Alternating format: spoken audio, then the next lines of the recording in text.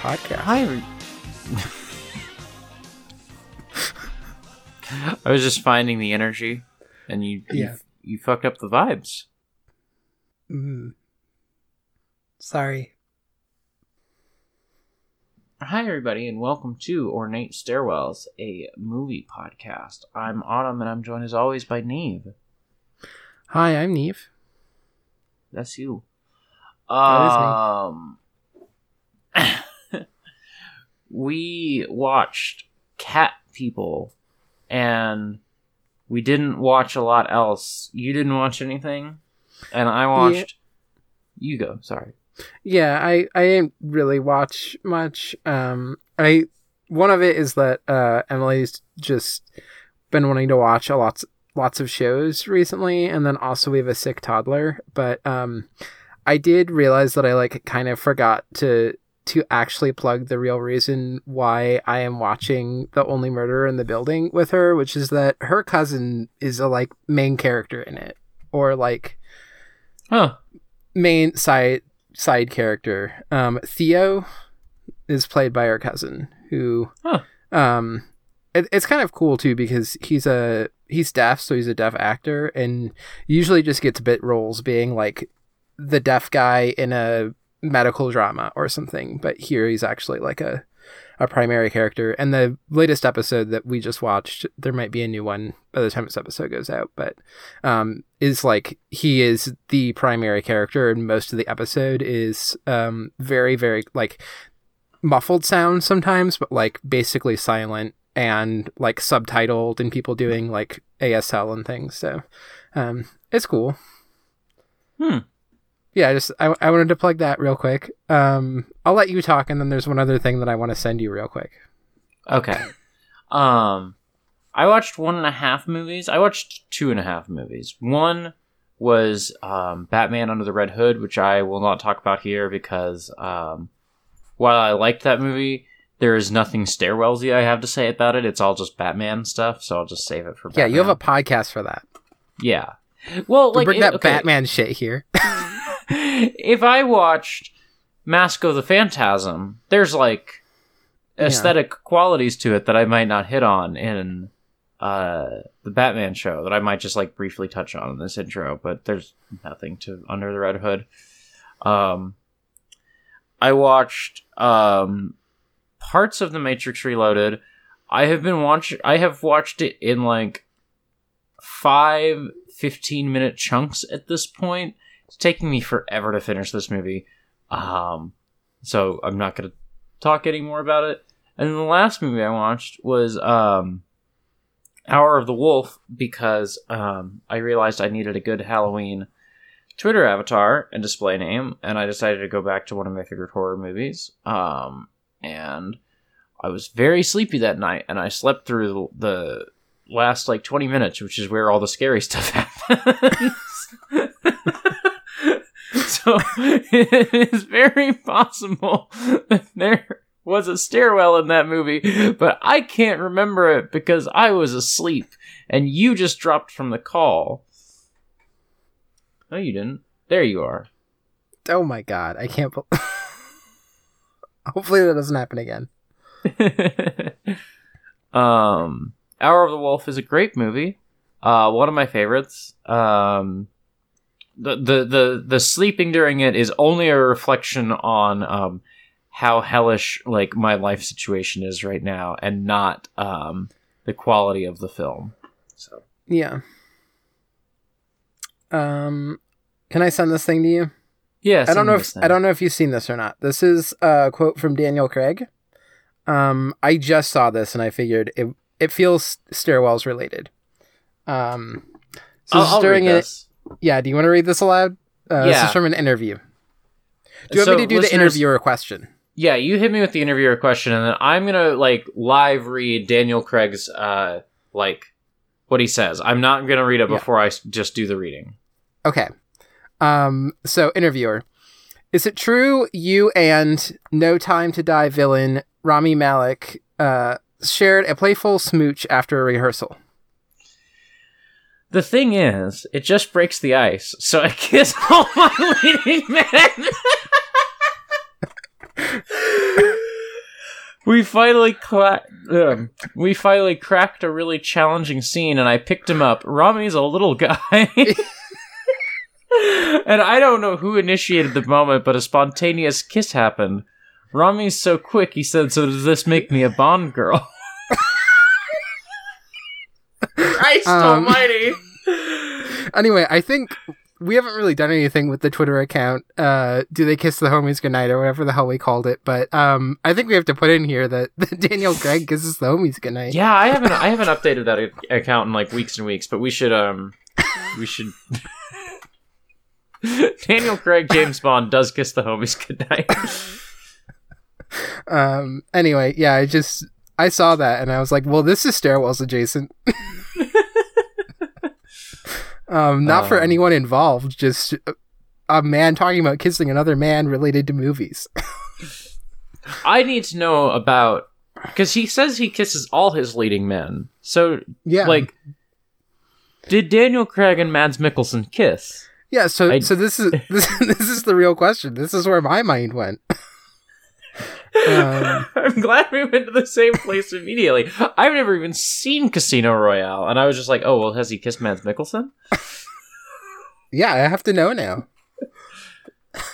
I don't know why there isn't a follow-up in this screenshot of the interviewer being like, wait, so does that mean that you kissed Mads Mikkelsen? Anyway.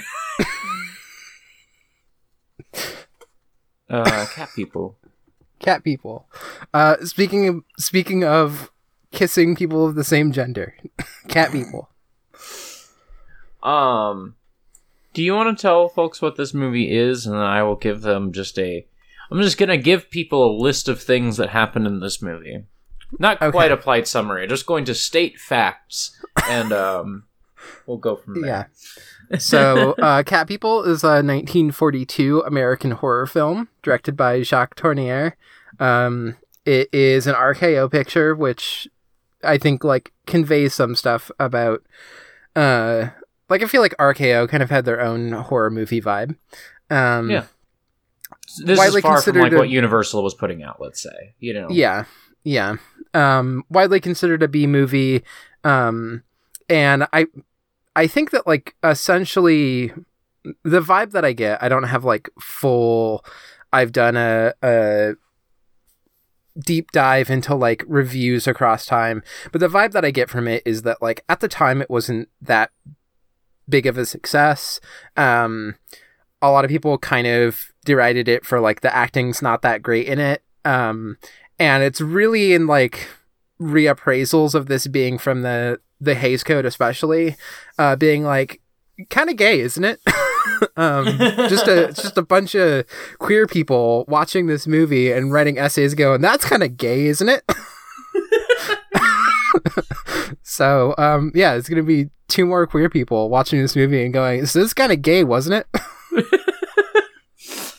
So in this film, we are introduced to Irena, who is a Serbian immigrant who has a very posh like Manhattan apartment. And in the first scene, she like chance meets with this guy named Oliver. He's very sweet to her.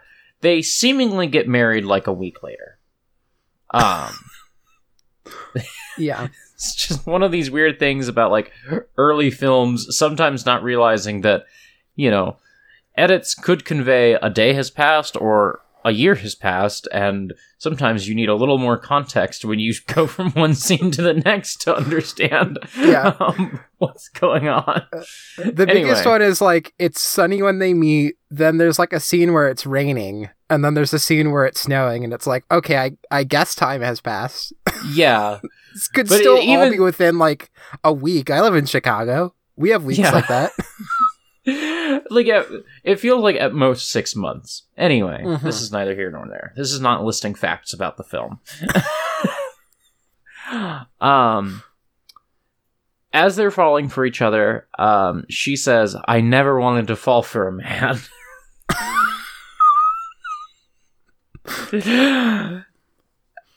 But she has fallen for him, apparently, and they get married. And then on the night of their marriage, you know, when normally people would have sex, but this is the Hays Code. So she's like, "No, darling, I can't have sex. I can't. I need you to wait for me. I'm not ready."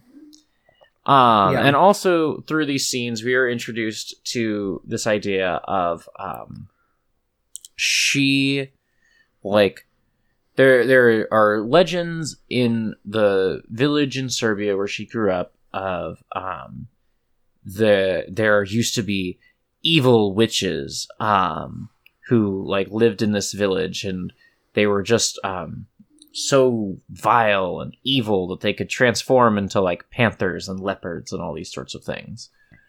And King John is some Serbian king, like, you know, got rid of all the cat people. And gradually it's revealed that she is scared to sleep with her husband because, or even to kiss him, because she thinks she's going to transform into an evil cat person. And he talks to his friend at work, and she's like, "Well, we should send him to we should send Irena to my psychiatrist friend." This friend is named Alice, not the psychiatrist. Anyway, I'm getting off track. The friend at work. The friend at work is named Alice. They send Irena to a psychiatrist named Dr. Judd, who is like, "Wow, that's a lot of fucked up stuff you're thinking about." And then basically, like, things just slowly build and build and build, and Irena starts to get jealous because, like, as much as one could during the Hays Code, like, Oliver and Alice are having an affair. Until eventually she transforms into a cat and kills the psychiatrist, and Oliver and Alice are like, "Oh my god." And that's the movie. Mostly it is a movie about how she thinks she's a deviant little weirdo, and that's why she shouldn't have sex with men. And then upon even so, the psychiatrist kisses her, and this transforms her into a cat, where she kills the psychiatrist. And yeah, just gay. It's just gay. Yeah, it's just gay. It's a gay movie. Yeah. One other thing in particular that I want to mention, a scene which is I think it's like right after their wedding. They go to a Serbian restaurant, and then woman who they describe as looking like a cat, but she just looks like a lesbian, walks up and says "moja sestra," like my sister. Mm-hmm. So yeah. Sometimes you get clocked at your own wedding.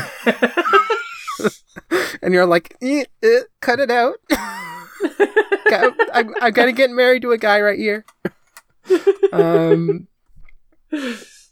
Yeah. Oh, it's just a gay movie about gay shit. It is. What I find especially like funny and interesting about it is the way that like even at the time, I think people could easily read into like, oh, this is anxieties about like female sexuality or something. But so much of it is also just so gay.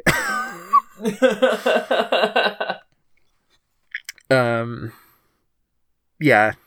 And also the way that it just like you go. Another part of like the early scenes, this kind of drops out later on in the movie, but like something I think at the wedding, and I think in one earlier scene, is just like anytime Alice is in the scene, Irena is like just constantly like furtively looking over at her, like, oh, what's Alice up to? You know? Yeah. This kind of gets replaced. Yeah, this kind of gets replaced more with jealousy later in the film. But early in the film, she has nothing to be jealous about. She just keeps looking at this girl. Yeah. There's that great line too where she's like, I see women in the street and I am envious of them. And it's like, yes, that's what it is. That's why you're staring at women in the street. Other women are so able to make their husbands happy. Unlike me, I'm fundamentally incapable of making a husband happy. Don't ask why, darling. Yeah. I just keep thinking about cats. You know, pussycats.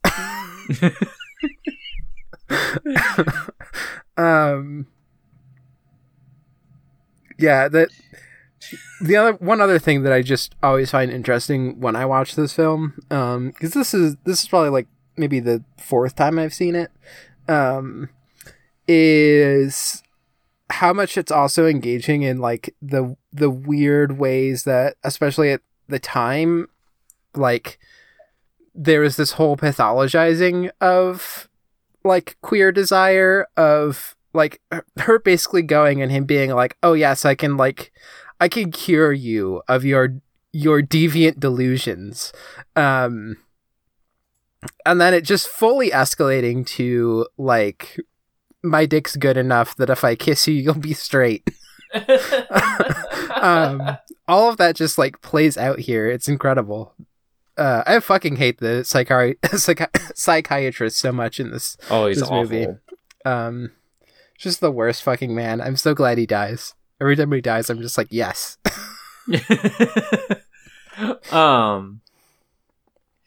Yeah, like another like key feature of this movie is that she says all these things that she believes about cat people, and they're like, oh, well, we need to send you to a psychiatrist so he can cure you of your, you know, deviant beliefs. And I'm like, interesting. And then he goes like full Freud on her, and I'm like, interesting. Yeah. He's like, so it seems like you're preoccupied with these concerns about other women and cats, and you told me about your childhood, and it seems like you didn't have a strong father figure. He died when you were young. You just had a mom. It's just like incredible. Yeah. The other thing about this movie is that it looks fucking incredible. It does. It's I have a cat joining appropriately.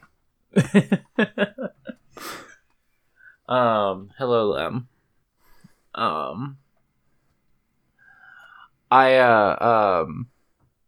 No, it's just great. We haven't done. I realized we haven't done many black and white movies on the podcast so far.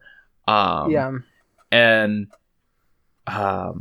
yeah, it's just amazing what you can do when you only have to like put 2 colors on the screen, and so you just have like ultra fine control over what those colors are. And you know, it's the 40s, so everything is just intense shadows constantly, because this is what movies looked like in the 40s. Yeah. Because Citizen Kane had come out 1 year ago, and everybody was just trying to do that.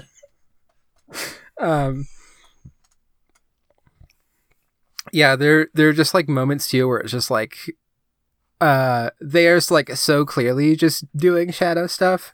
The funniest one is one early on where they're in her apartment, and it's like before they get married, and it's just like something is like casting the like perfect shape of the panther that's the title card.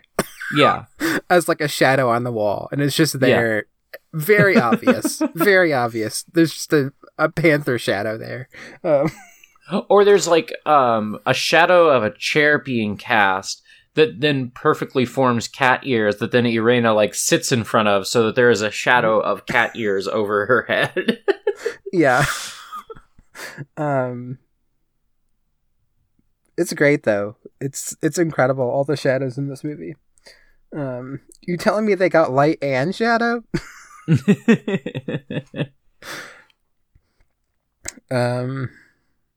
Also a lot of stairs. We will get to rating the stairs, but do we want to talk about any specific scenes? I'm coming here because the pool scene is like one of the classic scenes of this movie, I think. I think the pool scene is like the best part of the movie by far. Yeah. I really liked this movie, but that pool scene was like something else. The pool scene is the part that is the most like actual horror. Yeah. Like, this is a movie where if you generally don't like horror movies and like, you know, are easily scared by them, like, I don't think anything in this movie is going to be particularly scary. This is something that I think most people could watch and be fine with. That's the like one scene that I think like could maybe be a little scary. It's still at like Lion King, here are like weird shadows and scary noises or something. Right? Yeah. But it still works. It's the biggest moment where you're like, oh, this is a horror movie. This actually is a horror movie, because for the last like 45 minutes I've thought that it was just like weird romantic dramedy. This is it feels we touched on like RKO having its own sort of like brand of horror stuff. You know, I lost track of what I was saying. I feel like the dominant horror style of this time was very much the Universal monsters. Very much like movies that I also don't think are very scary, but like were at the time. Very like, what if a fucked up guy looked at you, I guess. Yeah. The pool scene in this movie feels much more from the like, feels very of a piece with like what Hitchcock is doing at this time, I guess. Like feels very like, because it's not just, the horror is not there's a monster on the screen. The horror is we cut to Alice and she hears something, and then you cut to like her not seeing something, and like back and forth, like the reaction and the sort of like montage of that is what creates the horror more than like you know, a scary guy. Yeah. You know, Irena never like, even in the scene where she actually transforms, you don't get a clear look at her. You just get like, you know, shadows cast against the wall. In a way that, yeah, it just felt like very Hitchcock to me, in the way that like he's very like about like film form creating the fear and everything, you know? Yeah. And that this, like, there are other movies that I are kind of like directly related to this as well, in terms of especially the producer Val Lewton, who I think that's how you say his name, who often worked with his director Jacques Tourneur. Although I think some of the other ones that he had produced are like also kind of considered similar, but like I Walked with a Zombie and The Body Snatcher are like two other big horror films that are in this similar, like, a lot of it is about mood and atmosphere, and like there aren't really special effects being done to like make Irena like, oh, here she is, some like scary cat person. Like most of it, like you never see her transform, which is notably different than like the 82 version, which has all sorts of special effects for cat people transforming. All of it is just suggested. It's like shadows. It's oh, here's Irena, and then there's like cuts to, you know, some moody atmospheric shots, and then we see like a panther prowling around, which I think actually kind of works, like especially for this time period. I feel like this movie holds up better today than if they tried to do some like, here's some transformation special effect, because it just like, yeah, it just suggests so much of it that I feel like the parts of it that are working probably worked similarly back then. They may have hit a little bit better just because people have continued to develop the like thriller and jump scare and everything, but yeah, there's like a weird thing where like I don't really believe that like art has any sort of like linear progress, and I also believe that like people making movies today are generally better at scaring me than people making movies in the 40s. You know, like, yeah, you know, but that's fine. I didn't need this movie to scare me. Like horror can be so much more than like just being scared. You know. Yeah, and I think it also makes sense that like, you know, at some point we might watch the like 82 remake, and I get like, I feel like it's, if we haven't watched it by next Christmas, or not next Halloween, if we haven't, I'll probably bring it up to watch. But like, I think it makes sense that if you're gonna remake this, you remake it as an erotic thriller rather than like trying to go full horror movie. Yeah, I think you really seize on the sort of like desire and like the angst of, you know, your husband having an affair. I think you could remake this movie as an erotic thriller and totally cut all the gay shit out of it, you know? Yeah. Which is maybe what I'm expecting from an 80s movie. I also know that we watch The Hunger on this podcast, so who knows? That movie's just actually gay, but, you know, Tony Scott's actually gay. Yeah.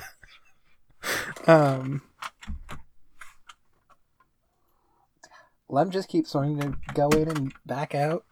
Cats, I tell you. It's most thematic for this this movie, though.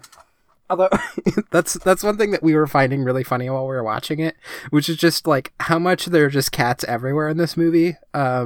Just like every place of business is just like, yeah, we have a cat here. Okay, there is a scene. Okay, part of the reason that like it is hard to tell early on like how much time has passed is that you get their first date, and then he's like, I'll see you tomorrow. And she's like, sure. And there's a cut to what I assume is the next day at work. And he's bought her a pet cat. And he's got this cat in a box on his desk that he's trying to keep secret. But then once it gets out of the box, no one cares. No one's like upset that he has a cat at work, which is the first just absolutely bananas thing. I would be mad if you brought a cat to work without telling me. So that's the first thing. And then 30 minutes later, we get another scene in the office where they have office cats. Yeah. There are cats that live in the office, and it's fine. So why? It's also weird because after they find out that he has a cat, he does still put the cat back in the box. Yes. Like, they all come over and they're like, cats, "Oh, what a nice cat." Kitten... Yeah. Yeah, it's bizarre. Anyway, it's also just like they'll go to a hotel and there's a cat. Like they'll they just have cats everywhere to remind you what this movie is. This is the fact that he brings this cat to work and that everybody is like fine with it is very nearly as absolutely insane as buying someone a cat for your second date.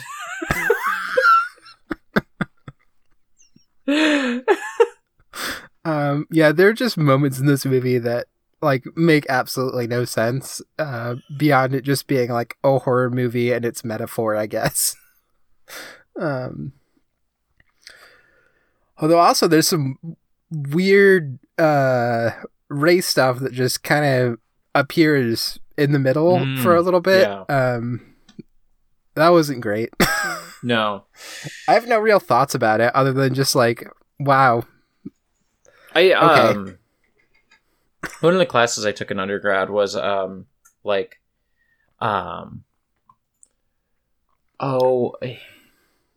he was very specific about the way he called it, and I'm trying to think about like what was the exact name of the course. Guess it doesn't matter too much. But like it wasn't African American cinema. We were watching movies about or like directed and made by black folks. It was like images of African Americans in cinema, which involved that and also involved like, how, people of color and black people specifically show up in like movies. And we spent a lot of time in like, these 30s, 40s, 50s movies where it's just like, oh yeah, there's like one, like this hugely beloved movie that everybody talks about, like this classic of the genre, does have this one just weird racist scene, yeah. And it's not like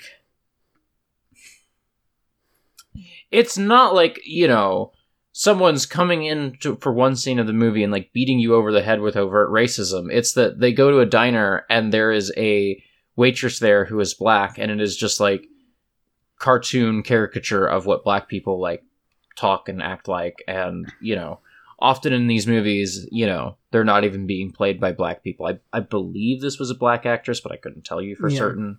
And yeah, like this is just what 40s movies are. They're all just this. You can watch dozens of these movies. They all have this scene where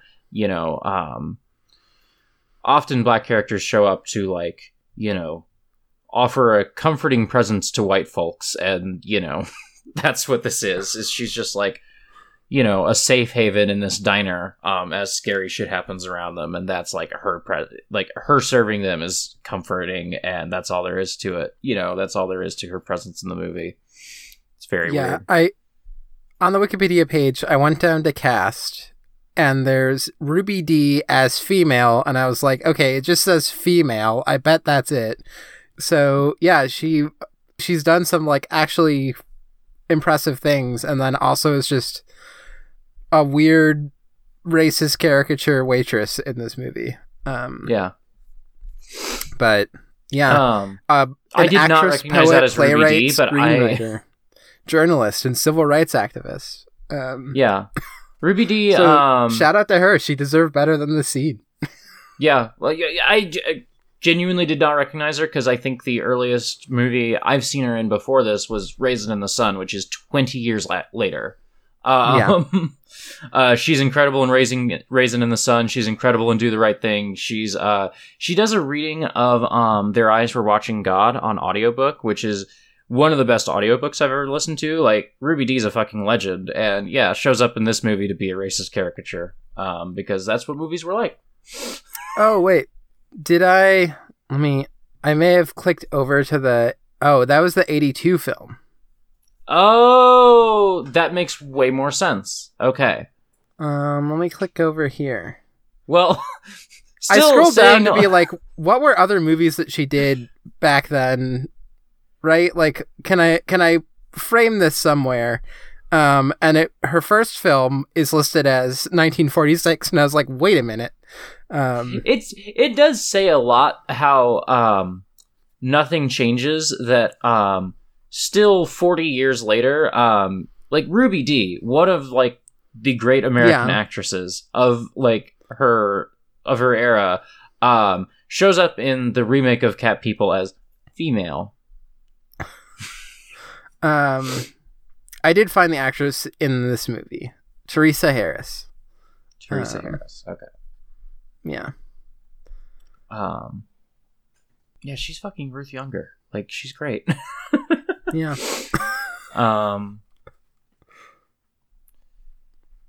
Anyway, what else? I'm just distracted reading about Teresa Harris now. Anyway, I'll stop reading this because it's distracting me. I will read more of it later. I want to know about this girl. Most of this movie is just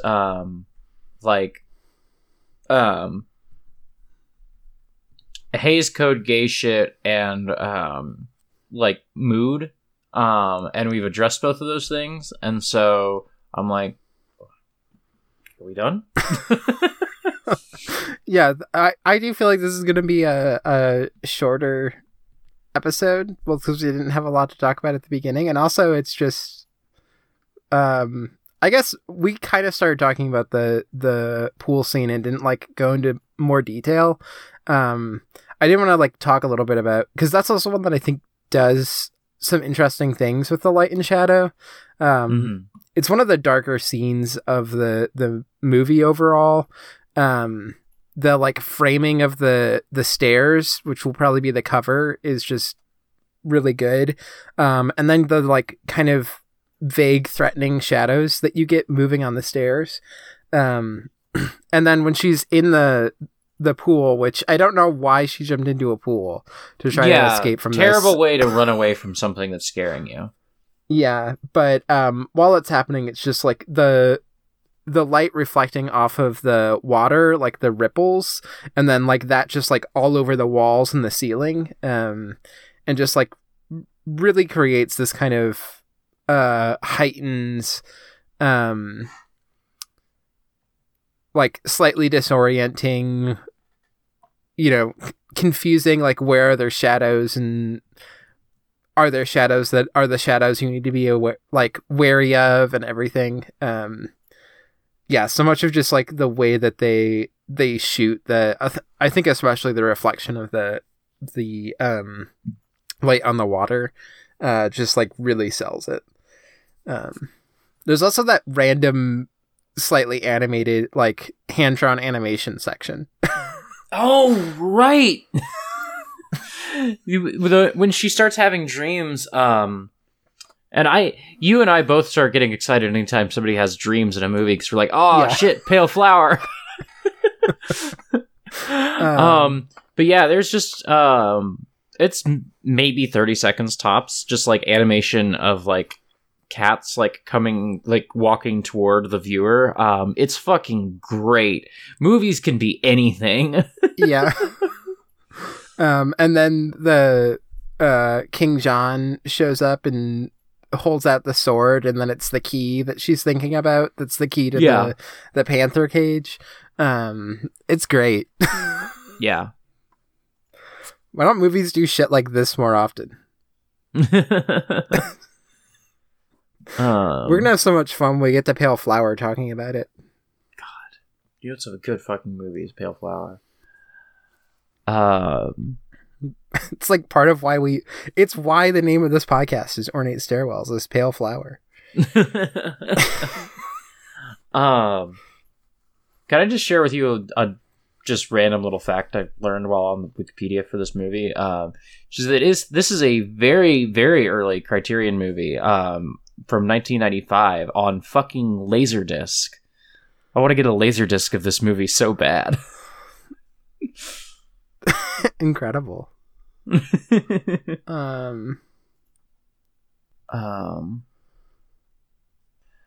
don't know. I don't have a ton more.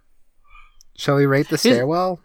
Here's the other thing, dear listeners, is that we could stretch. I could have gone longer about Hour of the Wolf. We could go longer. I just don't have it in me tonight, and I'm sorry. And yeah. I'm also tired. You all get 2+ hour episodes regularly. We're just taking a week off from that. So yeah. I'm sure we'll have lots to say for the other movies that we're doing for Halloween. I'm so fucking excited to do Suspiria and Hausu. Oh my god. I'm really looking forward to the other two. But like Suspiria and Hausu are like two movies that I have been meaning to see for literally 10 years probably, and have just never gotten around to. I love how they're both from 1977. That's what I was about to say. I was like, I also just like 70s movies. It's just it's my favorite genre, 70s movies. So it is funny that like Cat People's my favorite horror movie that does not scare me at all in any way. And then we're also going to be watching Suicide Circle, the movie that scares me the most of any movie I've ever seen. In just a way that's like, it just deeply unsettles me. Like Ju-on, the Grudge, like that is a movie that like the night after I watch it, I might be like slightly unsettled in bed, being a little scared. But Suicide Circle, just like what it's actually talking about, I find far more frightening than even the movie itself. So that'll be fun. Yeah. Look forward to me being scared while I record a podcast, dear listener. Shall we rate the stairwell? Yeah, I don't want to go and just say an S, but I feel very strongly about this one. I feel like it's an A or an A+ minimum. Yeah. I think maybe an A+. I think maybe it doesn't hit that top echelon. I don't think it's a Tokyo Drifter In the Mood for Love, you know? Yeah. But I think it's really good. I agree with that. Okay. And to be clear, this includes both there's lots of stairwells. This movie is full of stairwells for us. So there's the pool one, which is the least ornate, but great scene. We've gone over it previously. Yes. The primary one is the one that's like basically in their apartment building. And so they like go out and they'll go up and down. It's definitely the most ornate of all the stairwells. There's just lots of scenes of like people standing on it and looking at each other. Like a person might be on a landing and the other person's looking at it, and it's like showing the distance between them. Or, she goes down at the final time and looks up and is like, leaving him behind basically for seeming aware that like this is the last time that she'll see him because she's going to go die because she's been stabbed by the psychiatrist who just carries a sword. We forgot to mention this. Just carries a sword. Yeah, so it gets a lot of use, and I think some of it does feel thematic. There's lots of good pausing on the stairs and all of that you really want from a good stairwell scene. And there's also one where they are at a museum, and he seems to be really into miniature boat models. It's just like, old-timey Gunpla dude. And so they're at this museum looking at models of ships, which he just loves. And Alice seems to be really cool and into, ship models too. And, Irena's just never been that interested. And so they're like, oh, why don't you go somewhere else? And, there's some other floors you might find more interesting. I'm just going to hang out with the girl that I'm cheating on you with. And she goes down the stairs and pauses next to a giant sculpture of, I'm trying to remember which Egyptian goddess this or god this is. I can't remember. I think it's the one with the jackal head. Yeah. Is that Anubis, I think? Maybe, yeah. I believe it's Anubis. Yeah. So that's just a great shot too. So those are the stairs. Yeah. I feel like we've hit the big points. Yeah. Well, I guess people know what we're talking about next time. We're talking about Suspiria. Oh, did we get any emails? I did put out a call, but I don't know I if believe we did, actually. I believe Joao hit us up. Let me double check. Or no, I believe it was Aiden, now that I'm thinking about it, but I'll know in a moment. It was both of them. They both sent us 2 emails. Oh my god. We have the best listeners. We do. Oh, I don't want to read Joe's every email. This is a bad email. I don't want to read this. I don't want to... You have to at least send it to me. Oh, this is a bad email. This is wretched. I want him to feel ashamed of this. I'm sending it to you. I'm posting it in the chat. Give me just a moment. Okay. I was like, are you forwarding or are you doing screenshots? Let's say that Hideaki Anno does Shin Twin Peaks. Ugh. How much do you think James would be cool in this version of the show? I hate this.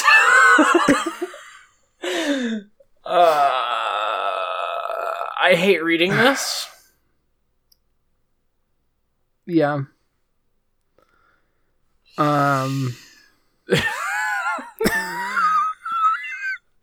Next question. What would be the Pokemon teams of famous fictional characters of Ishimatsu and Peter Falk in the classic game? And I have a correction that Joao sent. Let me double check on this. It was Pokemon Stadium, not Pokemon Coliseum. Yeah, Pokemon Stadium. Which is helpful mostly because Pokemon Stadium is only the first gen or two, and I know you're Boomer, and so you might not remember all the Pokemon from when I was a kid, because Pokemon Coliseum was the first Pokemon game that I had.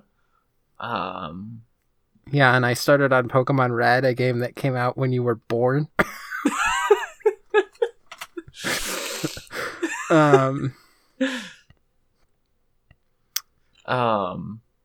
So we have Ishimatsu and Peter Falk. We have to come up with their Pokemon teams. Yeah. Okay. Who do you think is like? I don't know that I have it in me to come up with a team of 6 for each of them, but like we should start with like, who do you think is like Peter Falk's like signature Pokemon? Who's like, you know, when Peter Falk shows up in the anime, who's like his guy that he's always hanging out with, in the way that like Ash is always with Pikachu or Gary is always with Eevee? Yeah. I'm just like, so Pokemon Stadium's just first gen, right? I think Pokemon Stadium is just first gen, and Pokemon Stadium 2 is the first 2 gens. I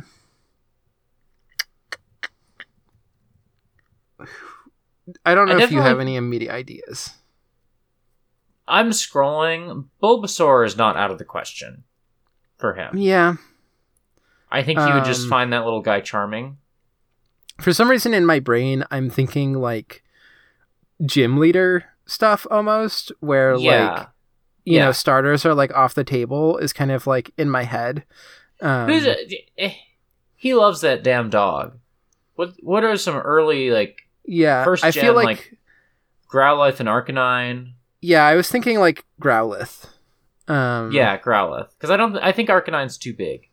You know? Yeah. I think definitely there's like Growlithe in there.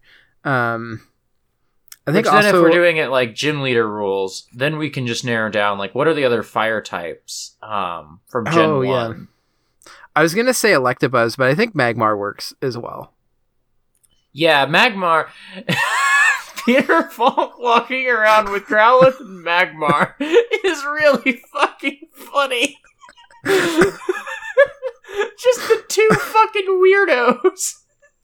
And Flareon. And Flareon, yeah. Yeah. Okay. So that's Peter Falk. Ishimatsu. Kabutops. Kabutops Kabutops, easy one to fill out. Scyther? Are those... I forget what type Kabutops is.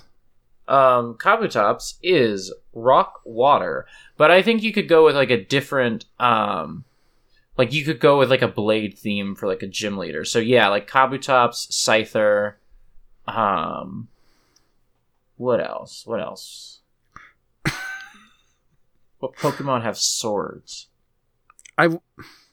Farfetch'd is the one. Farfetch'd is the main one. Yeah, Farfetch'd is the main one, and then Kabutops and Scyther. There you go. Yeah. Yeah. All right, that was sufficiently the second question there was sufficiently good that I am slightly less mad at the first question. Yeah. Joe can continue to write in, because the second question was good. Aiden says, well, first he has like some trivia, I guess, which is that Cat People reuses a set from the Magnificent Ambersons. I kept wanting to say Andersons. From the Magnificent Ambersons, complete with a freaking ornate stairwell. What's it like to have the first Orson stairwells on the podcast come from a movie devoid of Orson Welles? We did have a moment where apparently now... So when we were watching The Third Man before we started the podcast, I really keyed in on how most of the men in that movie are shot in, you know, like rugged detail, you know? And the like main leading woman in that movie is shot in this sort of like soft focus that highlights how pale her features are, and she becomes this like ethereal beauty. Yeah, definitely Vaseline on the lens style. Yeah, Orson Welles shows up and is shot in the exact same way. Are you a friend of Harry Lime? Is she Serbian? It is kind of funny that this trivia fact is true, because there was a moment where there's a close-up of Irena in soft focus, and I was like, oh, Orson Welles. Hello.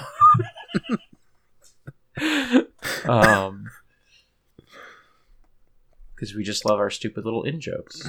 Yeah. I feel like we do a good job of not doing a bunch of the in-jokes on the actual podcast, but... Have we ever done the stupid fucking, like, oh, they had to dye an entire town's water supply joke on the podcast? Have we ever explained that? Yes. I don't know if we explained it. I did say it once. Okay. What? I don't remember exactly how it started. I don't... Oh, no. I have no idea. I don't want to... I don't want to get into it, because it's just going to be explaining an inside joke. And I don't remember what the genesis of it was. I mean, it was definitely a reference to the thing in Rashomon where Akira Kurosawa dyed an entire town's water supply with ink in order to get the rain to show up like that. That's not how I heard that story. How did you hear that story? That is actually how I heard that story, because I've only heard that story from you.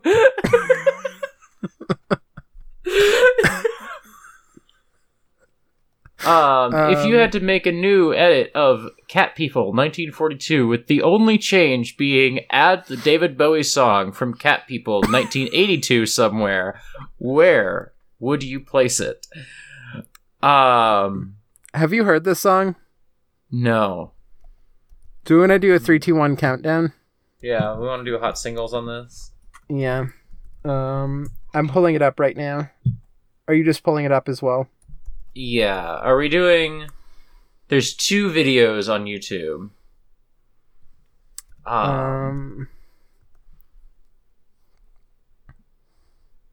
Let me...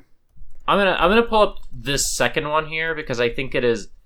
I think the first one contains, like, footage from the movie, maybe. And I don't want to see... Yeah, the one that just had, like, the image is just his face. Yeah. I'm just going to click on the link you sent me just to really make sure we've got it. Yeah. 3. Mine has an ad, so give me a sec. Okay. Fucking ads. I hate when it won't let me skip it either. I just have to watch this entire alcohol ad. Fun. Okay. It is done now. 3, 2, 1, go. Notably, I don't think David Bowie composed the music. I think he just did the vocals and the lyrics for this.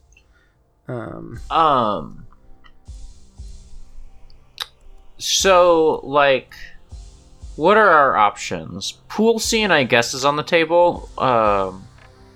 Yeah. What else could we do? You know what? You could do a scene. You could do her letting the panther out of the cage at the end to this, I feel like. Yeah. Bowie just started singing. Yeah. Giorgio Moroder did the music. There's a fucking David Bowie and Giorgio Moroder song that I hadn't heard before? Fuck off! I'm kind of surprised that you have not seen the movie Cat People 1982. But, I have not seen The Man Who Fell to Earth. That's true. We need to correct both of those at some point. Such is my lack of dedication to this David Bowie lifestyle, despite having a David Bowie tattoo. Yeah. I do think, because the thing with doing it with the pool scene is that I actually don't want to ruin the pool scene in a way that putting music over it might. What's the funniest scene to ruin in this movie?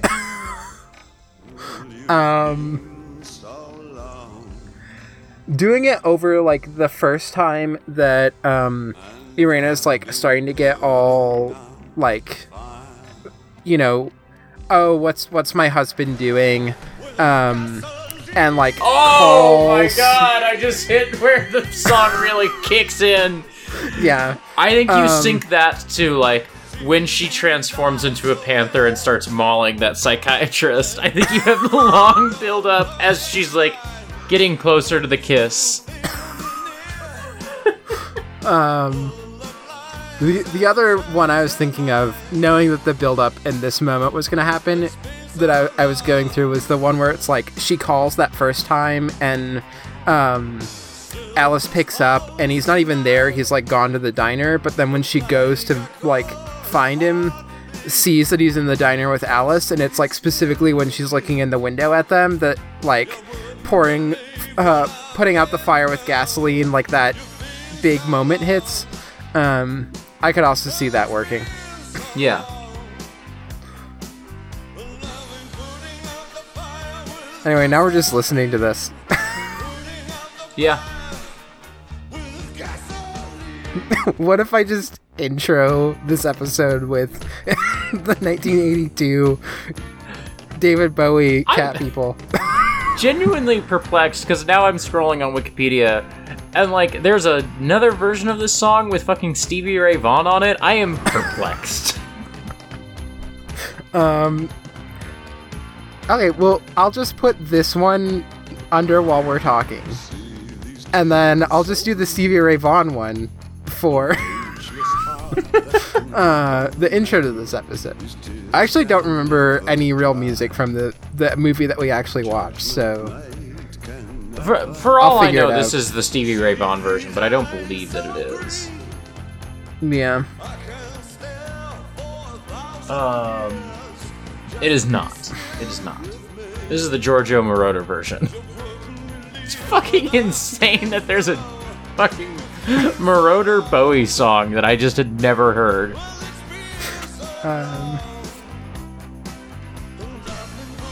Was that for emails? That's it for emails. Oh, I think Aiden said one more thing. Let me just double check. I might have already addressed it.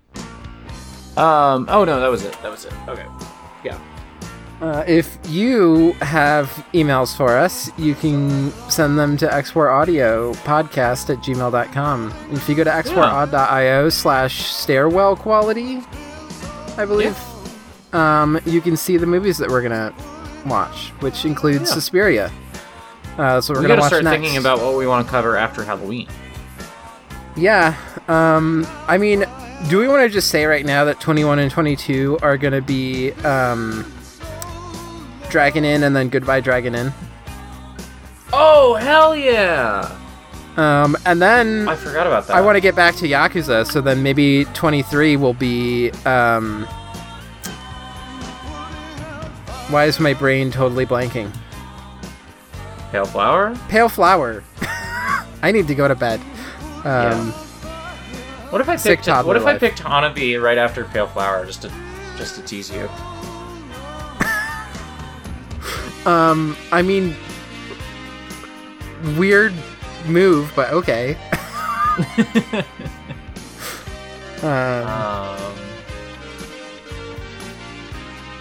Well, I'll fill in these details, but we've got them in there. That's the wrong red. No, yeah. Also, it's supposed to be blue. You're right. It's supposed to be blue. Anyway, I think that's about it. Shall we do our plugs? Suppose so. You can follow me at FoxVonNia on Twitter.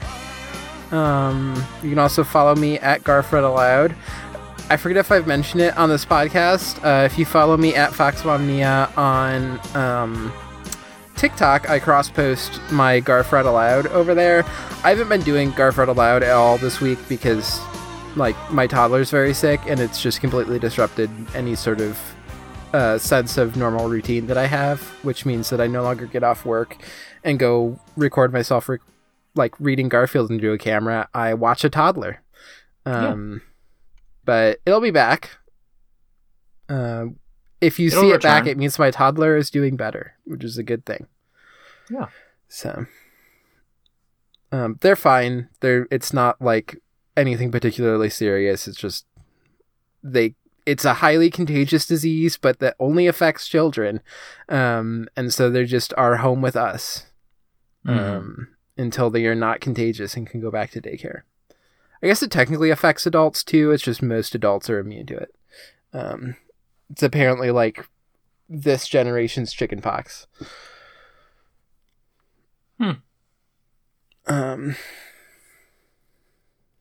Anyway, where can people find you? Find me on Twitter at @autumnal_coffee. All the other podcasts are there. A lot of them are taking a week off because I am working too much. So thank you everybody for your continued support, as like stuff is just going to be a little inconsistent for a little while. I hope that work will not be as difficult again. But I can't promise that. I can only promise that we are going to move, which will definitely disrupt podcasts far more than work would. Yeah. I mean, this is part of it, which is just that it's like your work is hellish, and the primary way of that getting better is you move. My job is so bad, I'm going to move to a different state. Yes. But it's also because the St. Louis job market is bad, but now we're wildly off topic, so. Yeah. But the basic point being, like, you are trying to get out of the situation, but that it involves you doing more work that makes it even harder to do podcasts. So and hopefully people will continue to give money. If you want to give us money, go to exportaud.io to give money to the Patreon, because that helps you move and make more podcasts, even if in the interim you make less because you're moving. So are we just gonna have this ending go on forever? I mean, this is the one where we could do it. We've only been recording for an hour.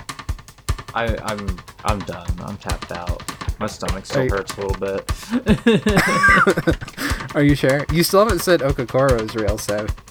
Okakoro is real. No! That means we both said it! It has to end! You've tricked me! You've tricked me!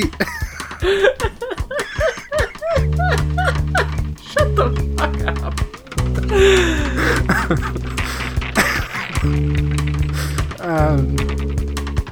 I'm really glad that worked.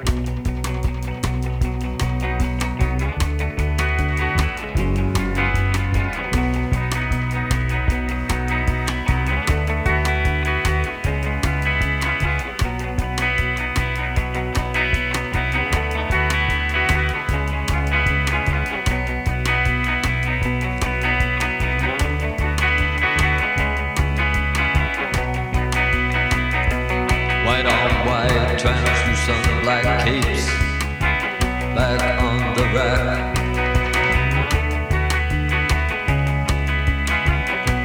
Bela Lugos is dead. The bats have left the bell tower. The victims have been bled. Red velvet lines. The black box. Bela Lugos is dead.